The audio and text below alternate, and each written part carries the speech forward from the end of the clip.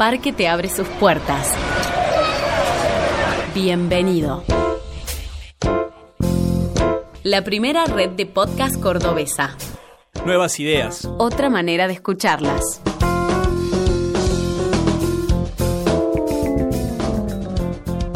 Bienvenidos a Fuera de Serie. Este es un podcast dedicado a conocer los deportes alternativos que se practican en Córdoba a través de la mirada de sus protagonistas.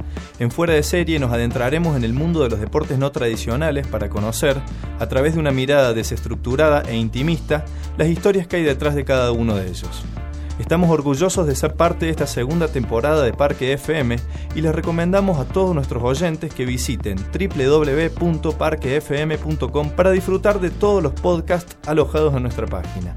Ya sabes, si estás interesado por la cultura, el entretenimiento, la educación o si tenés predilección por lo social, no podés dejar de escuchar los podcasts que Parque FM tiene para vos. Fuera de Serie se graba desde los estudios de Radio Leaf, la radio del Sindicato de Luz y Fuerza de la ciudad de Córdoba. Mi nombre es Santi Herrera y en este primer capítulo y el resto de los capítulos de esta serie me van a acompañar Juan Pilanes. Hola Santi, ¿cómo va? La verdad que estoy muy contento de ser parte de esta nueva iniciativa de Parque FM. Muy bien, y Nacho Andino. Santi, ¿cómo estás? Como dice Juan, y muy feliz de estar aquí en Parque. Y ya que estás, te menciono las redes.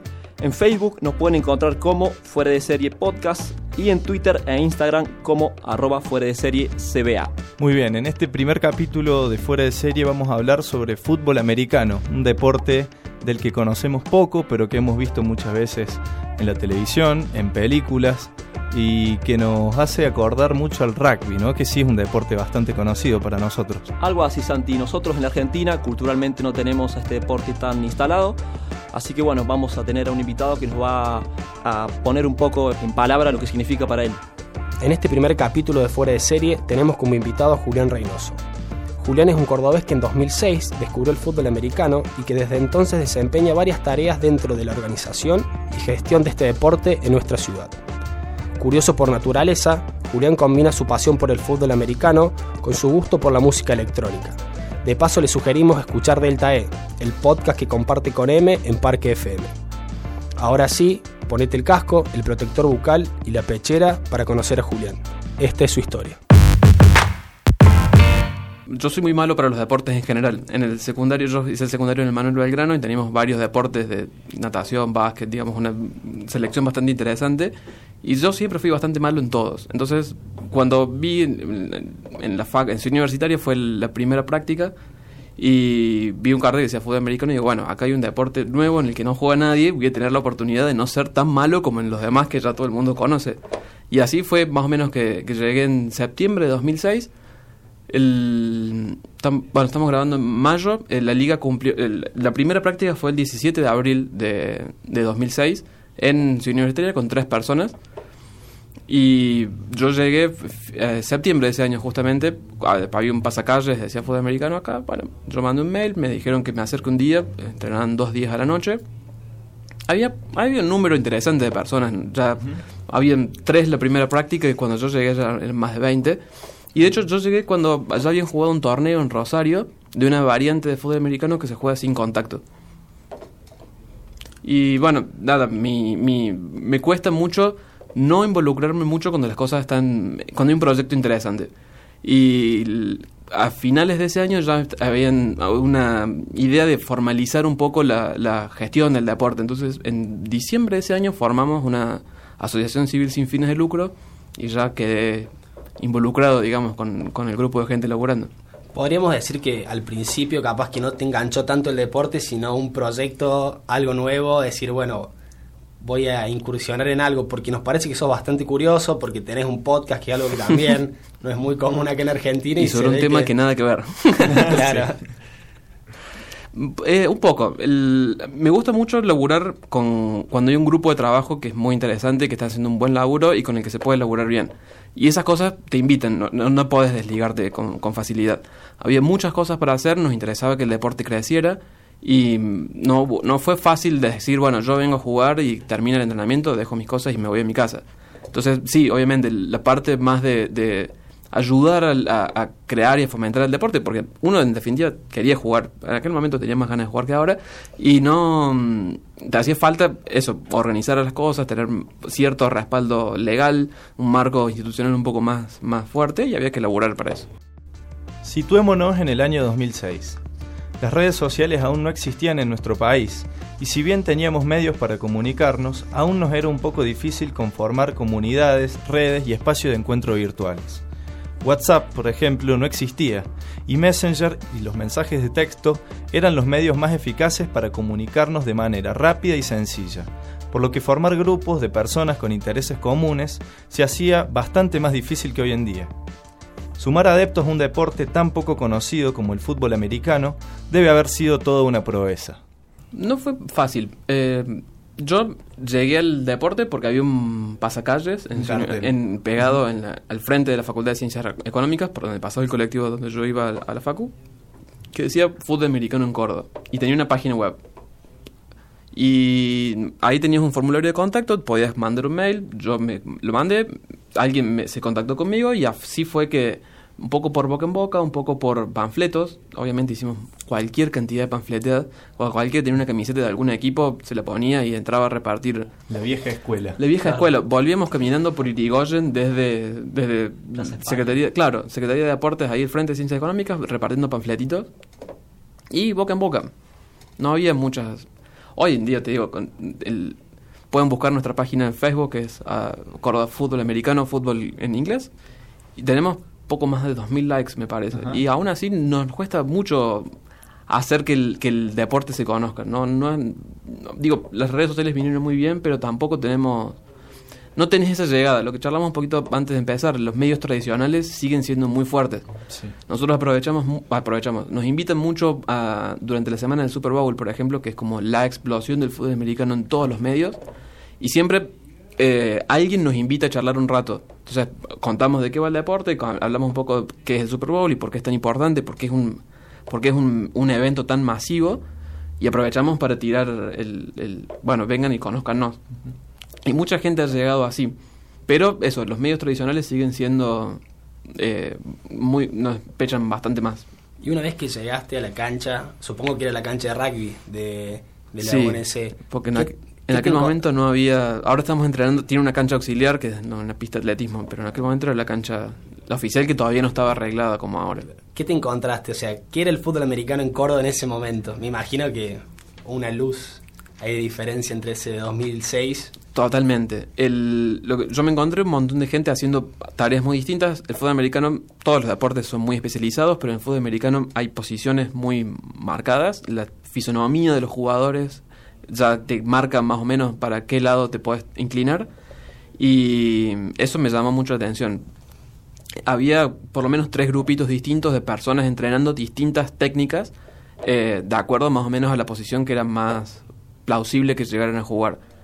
Y yo llegué, pantaloncito de hacer ejercicio, digamos, una remera, y bueno, vamos a andar por allá, y empecé a correr rutas. Rutas son lo que hacen los receptores, digamos, para quedar abiertos y recibir el pase del mariscal. Tenés, 10 rutas básicas, y era correr del cono al cono y hacer los movimientos. Esa fue la primera práctica. Esas primeras etapas fueron un poco confusas. La persona que colgó ese pasacalles era un fanático del deporte que hacía mucho tiempo, Fernando Rodríguez, nuestro actual presidente, una persona que fanática de hace mucho tiempo del deporte, y autodidacta, como todos los que empezamos más o menos en esa camada, y empezamos a estudiar y aprender cosas. Teníamos un profe de educación física que nos acompañaba en la parte física, pero todo lo que fuera técnico y específico del deporte fue bastante autodidacta. Nosotros recibimos en 2008 una visita de un contingente de entrenadores mediante una asociación norteamericana que se dedica a hacer evangelización, digamos, mediante el deporte. Entonces los tipos buscan uno de nuestros primeros adherentes fue un chico de Estados Unidos, un chico Scott, que los contactó, él los trajo, vinieron acá, estuvieron una semana con nosotros, nos dieron una clínica súper intensiva de fútbol americano, de cómo jugarlo bien, Pero hasta ese momento, y desde ese momento a partir de las herramientas que nos trajeron ellos, fue sentarse horas y estudiar, leer, aprender un poco, porque no hay... En ningún profesorado de educación física enseñan fútbol americano acá, y no hay... En internet hay un montón de material, en inglés sobre todo, pero eso, fue básicamente sentarse y estudiar y aprender. La tradición deportiva argentina nos inclina inevitablemente hacia deportes como el fútbol, el básquet, el automovilismo o el tenis. Hay contadas excepciones, claro. Un buen mundial, un gran desempeño en los Juegos Olímpicos suelen poner a ciertos deportes en el ojo del público por algún tiempo. Acá tenemos un montón de ejemplos, como puede ser Chris Manich, medalla de oro en taekwondo, Londres 2012, Curuchet Pérez, también medalla de oro en Beijing 2008, en ciclismo obvio. Esos son solo algunos casos de deportes no convencionales que tienen reconocimiento por un breve periodo de tiempo. Así es que los deportes tradicionales tienen su ventaja respecto de aquellos que llamamos, entre comillas, no convencionales. ¿Qué es lo que sucede, Julián, con el caso del fútbol americano? Fútbol americano es muy difícil, primero porque es un deporte que se interrumpe todo el tiempo. Es un deporte... La principal diferencia con el rugby vino, yo dije el pase para adelante, pero en realidad viene porque al que le llaman el padre del fútbol americano no le gustaba el scrum, no le gustaba que pudieran no poder jugar la pelota sin que te molesten. Entonces, lo que se le ocurrió al tipo fue, yo voy a dejar la pelota fija, quieta en la cancha y solo la puede tocar el equipo ofensivo. Y en el momento en el que yo pongo esa pelota en juego es cuando podemos contactarnos. Hasta ese momento tiene que haber entre la separación de los dos equipos, claro, el largo de la pelota es la distancia que tiene que haber entre los dos equipos. Ajá. Y eso es la principal, se llama la zona neutral, y el movimiento de pasar la pelota es el centro, digamos. Y esa fue una innovación que lo separó por completo del rugby. En el rugby la acción es continua. A partir de ese momento tenés 4 oportunidades para avanzar 10 yardas. Un poquito menos un poquito más de 9 metros, digamos. Pero fue esa la innovación. Y entonces te cambia mucho, porque vos no entendés por qué hay dos equipos que se chocan, hacen una jugada, se vuelve cada uno para su costado, vuelven. Es muy raro y es muy difícil si vos no entendés cuál es la lógica ahí atrás de esa separación y por qué funciona así, apropiarte de ese deporte. Es muy difícil de ver si vos no lo sabéis. Muy bien, recién nos decías que ya con 1 año y medio, casi 2 años de haber practicado este deporte, a ustedes ya les ha empezado a surgir la idea o la necesidad de nuclearse, digamos, de organizarse de alguna manera institucionalmente. ¿Cómo hicieron, cómo fueron esas primeras reuniones? ¿Cuáles eran los objetivos? ¿A qué apuntaban en esa época con respecto a la práctica del fútbol americano en Córdoba? Nosotros siempre quisimos hacerlo de la manera más responsable posible para nuestros jugadores. Nos preocupa, es un deporte muy violento en el que hay lesiones, puede haber lesiones muy fuertes, muy importantes, y nos importaba mucho tener un marco institucional que nos sirviera para delimitar responsabilidades, que nos pusiera en una plataforma distinta para a la hora de salir afuera y decir, bueno, nosotros somos fútbol americano, pero cuando venís a jugar con nosotros tenés un seguro, por ejemplo. Bien. Todos nuestros jugadores están asegurados. Y no podés hacer eso diciendo, yo, Juan Pérez, vengo a negociar un seguro para todos ellos. Necesitas ser una asociación. Mejor dicho, era conveniente ser una asociación. Era conveniente por un montón de razones legales, digamos. Es mucho más fácil hacer ciertas cosas cuando vos tenés una personería jurídica. Te puedes presentar, por ejemplo, nosotros somos miembros de la federación, de la Confederación Cordobesa de Deportes. Estamos inscriptos en la Agencia Córdoba de Deportes como uno de los... Bueno, estamos dentro de todos los deportes federados.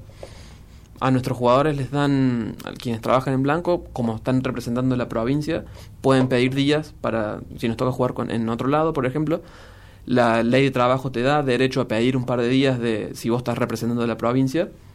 Y eso no lo podés hacer si no sos si no estás confederado. Y si no estás confederado, no sos una personería jurídica, no te podés confederar. Entonces la idea es ordenar un poco, poner a la asociación, poner a la actividad, mejor dicho, en un marco legal un poco más estable. Bien, no fue un simple, armo una liga junto a varios equipos y hago un torneo. No. Sino que había algo, una trastienda, digamos, detrás del deporte mucho más... Era un poco importante también. Cuidar el deporte de sí mismo, porque es un deporte en el que puede haber lesiones muy peligrosas, y si son un grupito de locos que se juntan a entrenar en el parque, no está bien eso. Hay que hacerlo de una manera ordenada y hay que hacerlo de una manera seria. Esa fue la principal idea detrás de conformarnos como una asociación civil sin fines de lucro. Ya que recién nos contabas que buscan nuevos adeptos al deporte, a que entren ustedes, ¿cuáles son los criterios a la hora de seleccionar a esos jugadores? ¿De edad, no sé, peso, altura? Edad 18-45 años, con algún asterisco en los 45, porque tenemos algunos jugadores que ya están cerca de pasarlos. Desde que tenemos equipos y hace un par de años tenemos ventanas en las cuales se pueden incorporar los jugadores, porque para poder participar en un equipo tenés que haber aprobado un curso de novatos.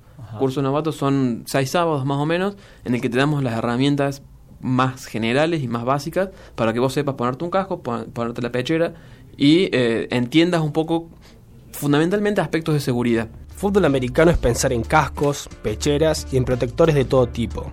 Vamos a ser sinceros, nos imaginamos a este deporte como una suma de golpes, agarrones, tirones de camiseta y claro, golpes y más golpes. Los que no conocemos este deporte tal vez no entendamos que tiene un trasfondo táctico, una trama estratégica que no se ve y que parece tapada por el contacto y los roces permanentes. La parte del contacto es muy divertida, pero al que nos gusta un poco más es la parte estratégica. A vos te gusta, es como una especie de ajedrez con muñequitos que se chocan en la cancha, digamos. A mí me gusta pensarlo de esa manera. Vos constantemente estás tratando de buscar crear un desequilibrio con tus jugadores al equipo rival. Entonces, cuando no tenés los protectores, podés jugar sin el contacto, pero la parte estratégica sigue estando y es idéntica. Además, la variante sin contacto tenía algún asterisco también porque permitíamos un contacto muy ligero en estas líneas que yo decía, que son las que protegen el mariscal. Entonces había ahí más permitido, digamos, algún contacto en ese momento inicial de la jugada. La variante sin contacto es no te puedo taclear, pero eso no quiere decir que no tengan que esquivar a los defensores, no quiere decir, de nuevo, había un pequeño contacto en la liga, no quiere decir que no tenías gente presionando al mariscal para que no pueda tirar el pase, digamos, todas las demás estaba ahí perfecto. De hecho, en el fútbol americano, aún con protecciones, también está prohibido el contacto, excepto contra el portador de pelotas y quien simule tener, pero no vale todo, digamos, no le puedes esperar a cualquiera en cualquier momento ni de cualquier manera. Y con respecto al tema del equipamiento, fue un impedimento porque por ahí yo veo, es como un deporte que por ahí lo sentís muy lejano con el tema de reglas, que no es parte de la tradición nuestra, y encima sumarle, yo estuve investigando un poco en Mercado Libre a ver si se encontraba algo después del americano y muy prácticamente no hay nada. ¿Cómo es eso? Fue difícil. Principalmente necesitas un protector bucal. Aún en la época en la que no teníamos protecciones y no teníamos mucho más conocimiento de nada, el protector bucal siempre fue imprescindible. Y eso se consigue, por suerte. Eso es bastante fácil de conseguir. El resto lo conseguimos gracias a Scott, este muchacho que yo les comentaba recién. Él es de Texas. En Texas el fútbol americano es una institución por sí misma. Si es grande en Estados Unidos, Texas es el lugar de fútbol americano donde todo el mundo juega. Hay un montón de ligas profesionales e profesionales, hay muchas ligas secundarias, el fútbol americano es gigantesco allá.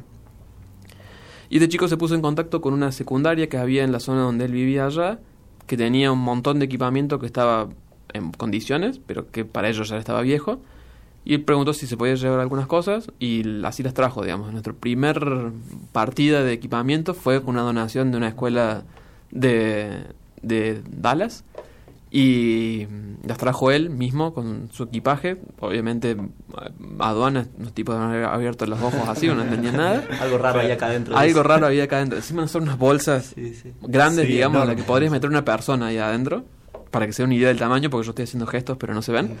Y bueno, y ahí llegó la primera, creo que eran 20 pecheras y 20 cascos, una cosa así. Imagino, Juli, la cara de ustedes cuando llegó la indumentaria era como que acá está el deporte nuevo. En serio, digamos. Sí. Claro, porque son elementos que identifican el deporte, como puede identificar el kimono a un arte marcial o qué sé yo. El botín al futbolista. Sí, claro, siempre como lo te sentís un poco desnudo si no lo tenés. El elemento Además, identificatorio, digamos. Claro, el casco, porque la pechera está cubierta por una remera. La remera tiene número grande, tiene todo un montón de cosas, pero es una camiseta. En cambio el casco es una cosa maravillosa, tiene esa máscara de hierro que los agujeritos al costado, es una cosa, da miedo. Vos cruzás un tipo con un casco puesto y decís. Y eso fue otra nuestra herramienta publicitaria en un momento también, vestir a la gente que repartieran panfletos, digamos, vestir a la gente con cascos y pecheras y que fueran caminando. Llama la atención. Córdoba Fútbol Americano, la asociación civil que organiza la Liga de Fútbol Americano de Córdoba, se fundó en el año 2008 con el objetivo de desarrollar y promover la práctica de este deporte en la provincia, llevando a cabo actividades formativas como clínicas, entrenamientos, competencias y tareas administrativas. La Liga Cordobesa de Fútbol Americano está compuesta por 4 equipos: Dragones, Centauros, Coyotes y Cóndores. Estos 4 equipos nutren a Águilas, el seleccionado provincial que disputa partidos anuales con los combinados de Rosario y Buenos Aires. Nosotros entrenamos en la Dirección de Deportes de la Universidad Nacional de Córdoba y en el Frente de Ciencias Económicas de la Avenida Valparaíso desde siempre. Y entrenamos, ahora justo estamos en una etapa de transición en la cual ahora tenemos 4 equipos. Se sumó Cóndores el año pasado a Dragones, Centauros y Coyotes, que ya existían desde la primera liga en el año 2008, si mal no recuerdo. Y estamos en un proceso de transición en el que estamos tratando de que los equipos logren cierta independencia de la asociación.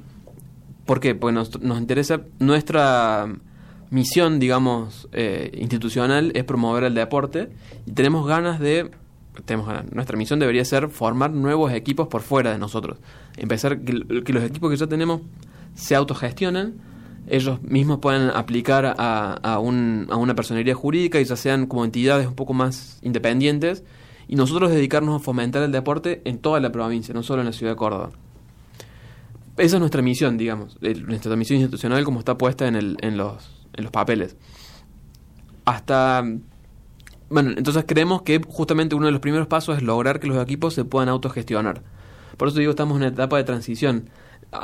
Por ahora seguimos entrenando todos en ese predio, pero por ahí el año que viene ya alguno de los equipos dice, mira, nosotros vivimos todos cerca del IPEF, entonces, y arreglamos alquilar una canchita ahí martes y jueves en vez de lunes y miércoles. Y buenísimo, bienvenido sea, porque eso quiere decir que los equipos están empezando a cobrar, están llegando a esa independencia que nosotros como liga nos interesa que tengan para poder seguir enfocándonos en otros detalles. Y me imagino que los nuevos adeptos también se tienen que de alguna forma educar de esa manera, no solo es el deporte, sino algo en conjunto que va por detrás. Sí. Como te digo, a medida que vayan ganando independencia los equipos, no se nos va a hacer más difícil, pero sí tenemos menos injerencia directa en cómo esos chicos son. El curso de novatos lo da Córdoba Fútbol Americano y es para todos los novatos por igual. Entonces es nuestra oportunidad de machacar en esto y lo hacemos todos los fines de semana, les recordamos esto. Este es un deporte peligroso, el que está el del otro lado es su rival, pero no es un enemigo, y cuando termine el partido nos damos la mano, nos vamos a tomar algo, pero necesitamos mantener eso, es uno de los valores fundamentales, digamos, de nuestra asociación. ¿Cómo es la selección de novatos por parte de los equipos? ¿Hay un draft? O sea, hay una selección que cada uno tiene como un lugar asignado y decir, bueno, yo soy primero, yo selecciono el que más me gusta? ¿Cómo es? Algo así. Ha ido cambiando a lo largo de los años. El actual formato es que hay jugadores que llegan se inscriben al curso de novatos, lo puede traer o el equipo. Entonces, si, no sé, vos sos amigo, yo juego en un equipo y vos sos amigo mío, yo te llevo a que entrenes, entonces yo me aseguro que vos juegues para mi equipo, si vos te querés, obviamente, ¿no? Que llamamos franquicia.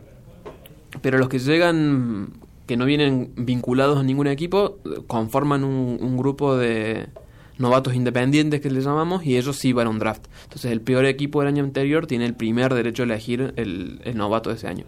¿Qué sería el draft para...? El draft es algo que hemos importado de la liga, de las ligas NBA. La NFL bueno, también. De hecho, casi todas las ligas tienen allá. Para mantener la competitividad, lo que hacen es, como allá tienen la línea para llegar a las profesionales sí o sí por la universidad, y las ligas establecen cómo son los qué requisitos tienen que cumplir. El chico que termina la universidad o que está dentro de ese periodo de elegibilidad para entrar a la liga se inscribe. Entonces van todos a un como una bolsa, un pool, digamos, de jugadores, y el equipo que fue peor el año pasado tiene el derecho a elegir el primer novato que esté disponible en ese pool. y se hace todo un evento muy grande y eso se le llama el draft. La idea con eso es preservar la competitividad. La visita del combinado porteño para enfrentar al seleccionado local sacó el retiro a Julián y lo plantó nuevamente en la cancha, esta vez para impartir justicia. El jugador había pedido el cambio hace rato, pero no sabía qué era para dejar entrar al árbitro, que desde entonces sigue sin abandonar el campo. Vestir el uniforme de árbitro dejó de ser ocasional y lo llevó a coordinar el arbitraje de la liga hasta el día de hoy. En 2010 fue Córdoba a jugar a Buenos Aires y en 2011 vino a Buenos Aires a jugar a Córdoba y me pidieron que fuera a arbitrar ese partido, que fuera parte del equipo que iba a arbitrar ese partido. La mayoría de los árbitros venían de allá y nosotros creo que éramos 2 o 3 de acá. Y en ese partido me dijeron, che, si el año que viene nos vendría muy bien que alguien se ponga en la tarea de ordenar un poco el arbitraje. Y como cuando yo me fui dije, cuando les haga falta algo, vengan y avísenme. Preso de las palabras. No, me interesa, no te voy a mentir, la verdad que es una tarea ingrata pero divertida. Y está bien que así sea, digo. No me quejo, pero es un laburo interesante. Y así fue como empecé al año siguiente. Primero no fui yo solo, éramos 3 que estábamos con Fernando y con Bruno Molinari, que había entrado hace un par de años también. Empezamos a ver esto de cómo podíamos hacer para organizar mejor la tarea de los árbitros. Y el primer año fue, bueno, por lo menos que todos los árbitros sean siempre las mismas personas. Dejar de llegar el día de partido y decir, bueno, a ver quién arbitra hoy. Al año siguiente fue, bueno, en vez de llegar el día, en vez de que sean las mismas personas, nos juntemos un par de sábados antes de que empiece la temporada a ver qué saben de las reglas. Y así fue como fue creciendo, digamos, de ser algo medio que hacíamos entre obligados y que nos hacía falta para jugar a algo un poco más organizado, se que creo que es hoy. De alguna manera. Sí, aparte el árbitro también cumple la función de educar de cierta manera, porque el reglamento también impone esas condiciones que educa. Sí. Y yo les digo, la primera reunión de todos los años es, ustedes tienen que ser quienes representen no solo los valores, no solo quienes respeten el reglamento y lo hagan cumplir, no solo el reglamento deportivo en el momento del partido, sino ustedes tengan en cuenta que son quienes tienen que mantener la integridad de su física de sus compañeros, la integridad moral, digamos, del deporte y la asociación. Y es un peso que tienen que tener en cuenta. Con respecto a la dinámica del arbitraje, ¿en este deporte se lo discute? ¿Se lo puede desafiar al árbitro? En la cancha no se lo discute el árbitro. El que lo discute, falta, digamos. El reglamento es muy estricto con eso. Es muy estricto con todas las faltas antideportivas y nosotros somos muy estrictos con eso. Principalmente porque estamos culturalmente mal acostumbrados. Justo, vi antes de entrar que le levantaron la sanción a Messi. Sí. Eso en el fútbol americano no pasa. No le levantes la voz al árbitro porque, sanción, te cabe. No hay con qué discutir. Si vos no empezás a ajustar, digamos, las tuercas por algún lado, por algún otro lado se te va a escapar. La adrenalina del juego ya quedó atrás. Ahora, según sus palabras, le toca el papel más ingrato. Su curiosidad lo llevó a encontrar algo más allá del deporte que lo mantiene presente en el fútbol americano cordobés por más de una década. Me gusta mucho lo que decía al principio, laburar con un grupo de gente que te dan ganas de seguir laburando. Afortunadamente en Córdoba Fuera de Americano siempre ha habido un grupo de gente, un núcleo duro, gente muy laburadora, de gente que pecha muy para adelante, que están la mayoría desde el comienzo, y te da gusto laburar con un grupo así, te dan ganas de seguir laburando. Y por ahí, tenés que renegar. Mis sábados desde marzo hasta octubre son de fútbol americano. De marzo hasta mayo, curso de árbitros, mayo hasta septiembre, partidos. Son muchos días, son muchas horas de mucho trajín, y sin embargo llegas a tu casa muerto de la noche, fusilado, con toda la ropa sucia para lavar, después de haberte comido, el viento del invierno cordobés en esa cancha árida llena de tierra, y vuelves chocho. Yo vuelvo chocho, la verdad que lo disfruto un montón. Este capítulo fue producido por Juan Ignacio Apilanes, Ignacio Andino y Santiago Herrera. Fuera de Serie se graba en los estudios de Radio Leaf, la radio del Sindicato de Luz y Fuerza de la ciudad de Córdoba. Nos podés encontrar en Facebook como Fuera de Serie Podcast o en Twitter e Instagram como Fuera de Serie CBA.